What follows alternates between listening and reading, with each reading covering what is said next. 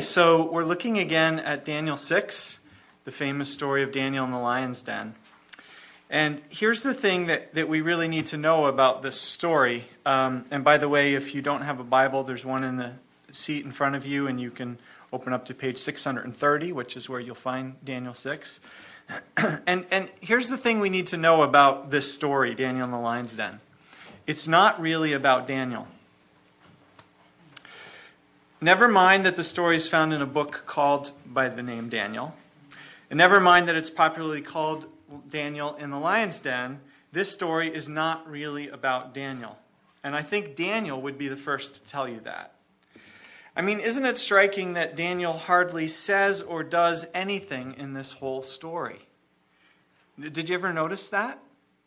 This is a fairly long story. It's 28 verses. And what does Daniel actually say in the whole story? If this were a scene in a play, the person playing Daniel would hardly be considered to have a major speaking part. He has only one line, verses 21 to 22. And that's not until after he's survived the night with the lions and the king asks him if he's okay. And then, kind of like the parents who haven't heard from their kid at college for a while, and so they text their kid, sign of life, ? Right? That's what the king's doing here. And only then does Daniel speak.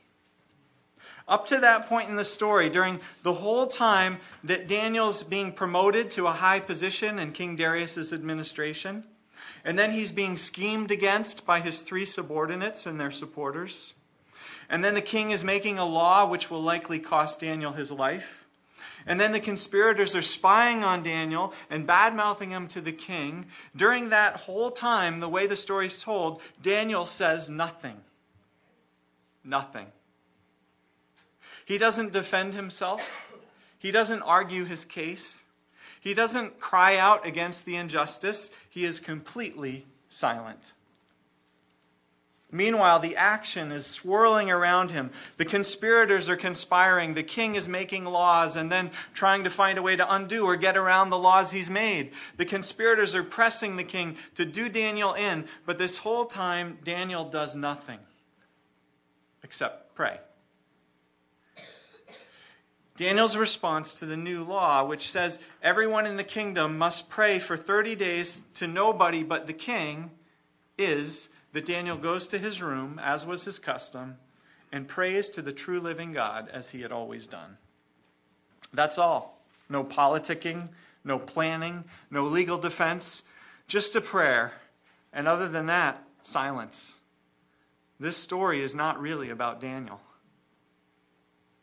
Also, we're not told what is going on inside of Daniel in this story. We're not told how he feels about his new promotion. We're not told what he thinks when he finds out there's a conspiracy against him by his new subordinates. We're not told how Daniel reacts when he finds out that it's now against the law to pray. We aren't told what goes on in Daniel's mind as he decides whether to obey the king's new law and stop praying, at least to stop praying publicly for 30 days or not. And we don't know if Daniel is afraid or if he's defiant. All we're told is that he goes and prays. And after he prays and learns that the king found out that he prayed, we aren't told what Daniel thinks as he knows he's headed to the lion's den. Is he afraid? Does he think God will rescue him? Does he fear that God may not rescue him? When it comes to what is going on inside of Daniel, all we get is silence. Because this story is not really about Daniel. You know, perhaps the most striking thing of all is that we aren't even told what Daniel does in the lion's den all night. Wouldn't you like to know? Does he sleep peacefully? Does he cower up against the wall of the den all night, fearing that at any moment the lions may charge him? Or does he chat with the angel all night, who's there to protect him? We aren't told any of that. The story is not really about Daniel. In fact, it's so not about Daniel that not even the lions are interested in him. Finally, we don't see any spiritual growth or spiritual insight happening in Daniel in this story. He doesn't say anything particularly spiritual. He doesn't praise God or share any lessons he's learned about God at the end. No, it's actually King Darius who does all the spiritual growing and sharing in this story. As Daniel prepares to go into the lion's den, it's Darius, the pagan king, believe it or not, who tells Daniel, "May your God whom you serve continually rescue you," or depending on your translation, "Your God whom you serve continually will rescue you." Before that, it's Darius who schemes and strives to find a way to release Daniel. Remember, we're not told about Daniel doing anything to change his fate. And then it's Darius who can't sleep all night, who's up worrying and grieving. Again, we don't know what Daniel's doing, what's going on with him in the lion's den. Then in the morning, it's Darius who rushes to the den, who calls out, evidently with a certain amount of faith and expectation that maybe, just maybe, Daniel's God could rescue him. And finally, it's an overjoyed Darius who writes a letter to his whole kingdom, praising God and telling them all about the God of Daniel and how Daniel's God rescued him from the mouths of the lions. The story is more about Darius' spiritual journey than Daniel's. Why? Why does this story seem to be more about Darius, the pagan king, than Daniel, the godly Jew? Answer: because what this story is about, and what the book of Daniel is about, is this. It's about God revealing his glory to the nations.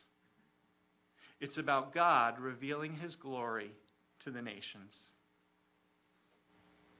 Even evil nations, evil empires. The great Babylonian tyrant Nebuchadnezzar. The arrogant, godless successor of him, Belshazzar. The pagan Persian conqueror Cyrus and his contemporary Darius the Mede.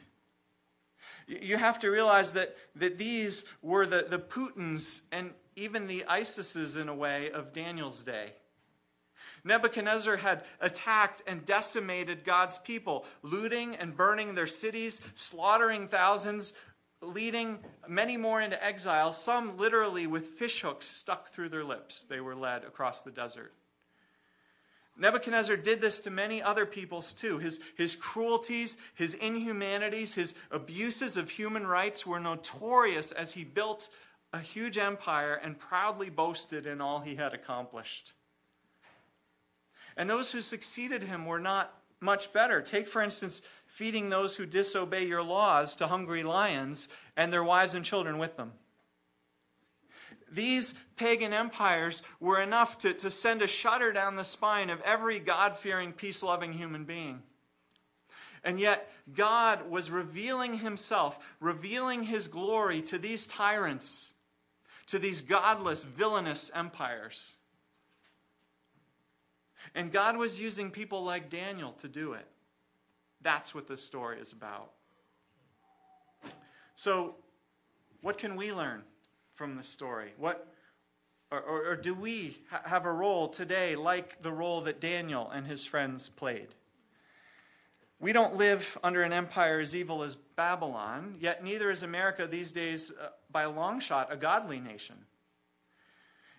And we, as God's people, are the people God has placed in this nation to show God's glory to this empire. And while we may not serve a Nebuchadnezzar or a Darius, we may work for someone who's not much quicker to fear God or to give God glory, be it a school principal or a town supervisor or a CEO or an army of middle managers. So question: how are we to live and to work with and for and under such people? Well, we're in luck, because that's exactly the question that the book of Daniel was written to answer for us. You know, it's interesting, in our Bibles, Daniel's included among the prophetic books. But in the Jewish Bible, Daniel was not placed with the prophets. Daniel was placed with the wisdom writings. Do you know why? Because the Jews recognized that Daniel is wisdom literature.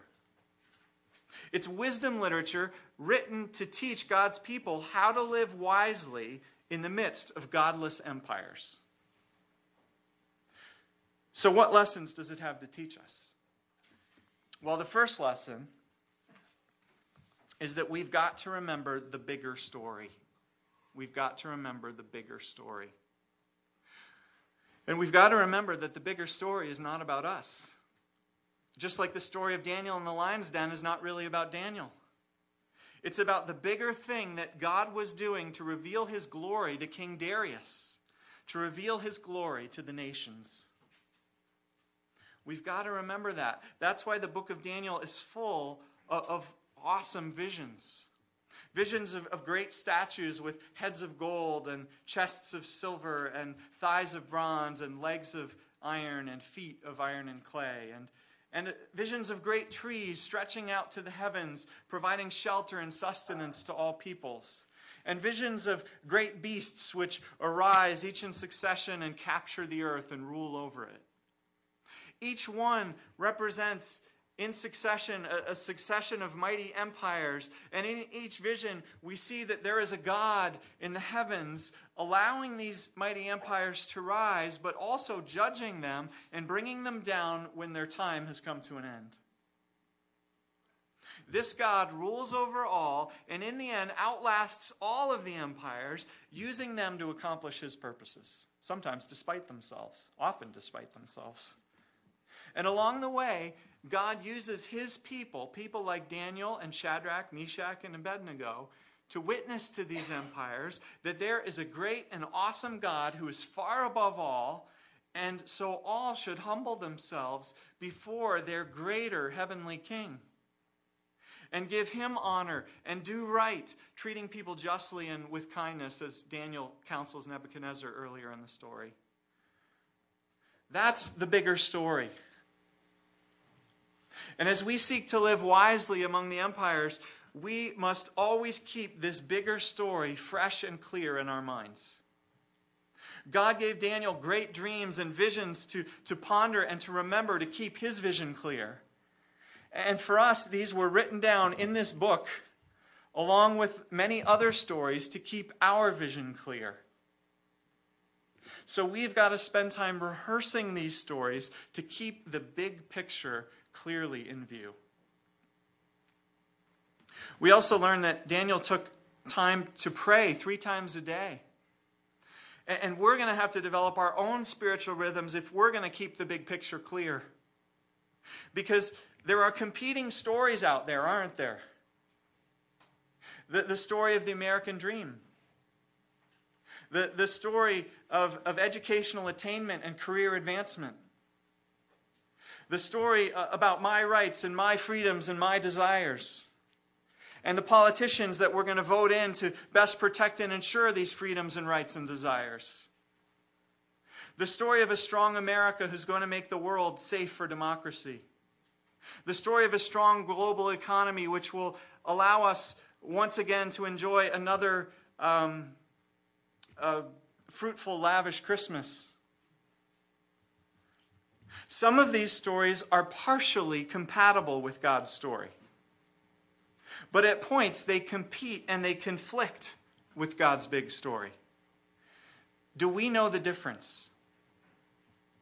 Do we have the clarity and the discernment to know when God's big story is challenging and trumping the other stories around us? This takes spiritual energy, it takes discernment, it takes spiritual engagement. And we, like Daniel, need spiritual rhythms to keep our vision clear and our faith strong in what the real big story is. That's the first lesson that the wisdom of Daniel teaches us.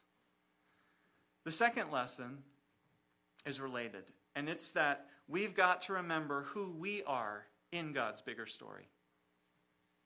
We've got to be clear about our identity as God's people, as followers of Jesus. Because we are the people that God has chosen and called out from the nations to be God's own. Not because we're better, not because God has chosen, or rather not just for our own benefit, but because God has chosen to include us and to involve us in his mission to bless the nations. That's what we see Daniel doing. Notice he doesn't go around condemning the evil empire, although he certainly could have done that. Instead, we see Daniel working for its good. We see him working for its flourishing. He respects it, believing that God has raised it up for a time. Yet neither does Daniel give the empire his unconditional allegiance. He doesn't get completely co-opted by its big story. No, he stands up for God. He keeps God's bigger story in view, and he represents God above all. So when push comes to shove, when the story of the empire clashes with this bigger story of God, Daniel has the courage to remain faithful to God, to give God an even greater allegiance than that he gives the empire, even if it's going to cost him his life. And we've got to strike that balance. On the one hand, how will we ever bless the nations if we have nothing good to say about them? And we just separate ourselves from them and heap condemnation on them. On the other hand, how can we bless them if we've become just like them?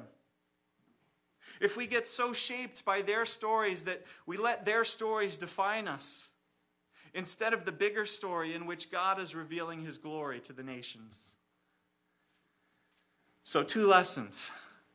First, we've got to keep God's bigger story really clear. And second, we've got to keep our identity, our place in that story clear as well. How do we do this? How do we keep the big story, God's story, crystal clear in our minds and hearts? And how do we shake off the other counter stories which are being drummed into us by society all the time, especially the story that it's all about me and that the world is there to revolve around me? And how do we solidify and cement our identity in that bigger story, that we're those called by God to be different, to live differently, to be God's witnesses, to bring God's blessing to the empires so that God can use us to reveal his glory to the nations? How do we stand strong, especially when we are facing the lion's den? Because make no mistake, there will be times when living as God's people in the midst of a godless empire will get us thrown to the lions. How? Well, we've already seen that for Daniel, it involves having a strong spiritual rhythm. That's one important part of it. And let me close just on that part with a story which highlights why this is so important. I borrowed this from a preacher named Craig Brian Larson. A while ago, National Geographic ran an article about the Alaskan bull moose. The males of the species, according to the article, battle for dominance during the fall breeding season, literally going head-to-head with antlers crunching as they collide. Often, the antlers, which are their only weapons, get broken in the course of these collisions. And a broken antler ensures defeat. So, this means that the heftiest moose with its largest and strongest antlers triumphs in the end. Therefore, the battle fought in the fall is really won during the summer when the moose eats continually. The one that consumes the best diet for growing antlers and gaining weight will be the heavyweight in the fight. Those that eat inadequately sport weaker antlers and less bulk and don't stand a chance come fall. And there's a spiritual lesson here for us. Spiritual battles await. Will we be victorious? Spiritual tests are bound to come. Will we pass them? Will we stand strong or will we fall in the time of testing? Much depends on what we do before the war begins, before the test comes. The bull moose principle is this: enduring faith, strength, and wisdom for trials are best developed before we need them. What better time to start preparing than the season of Advent? As this Sunday we begin a period of taking time to long and to remember and to repent as we prepare for the coming of the Messiah. Amen.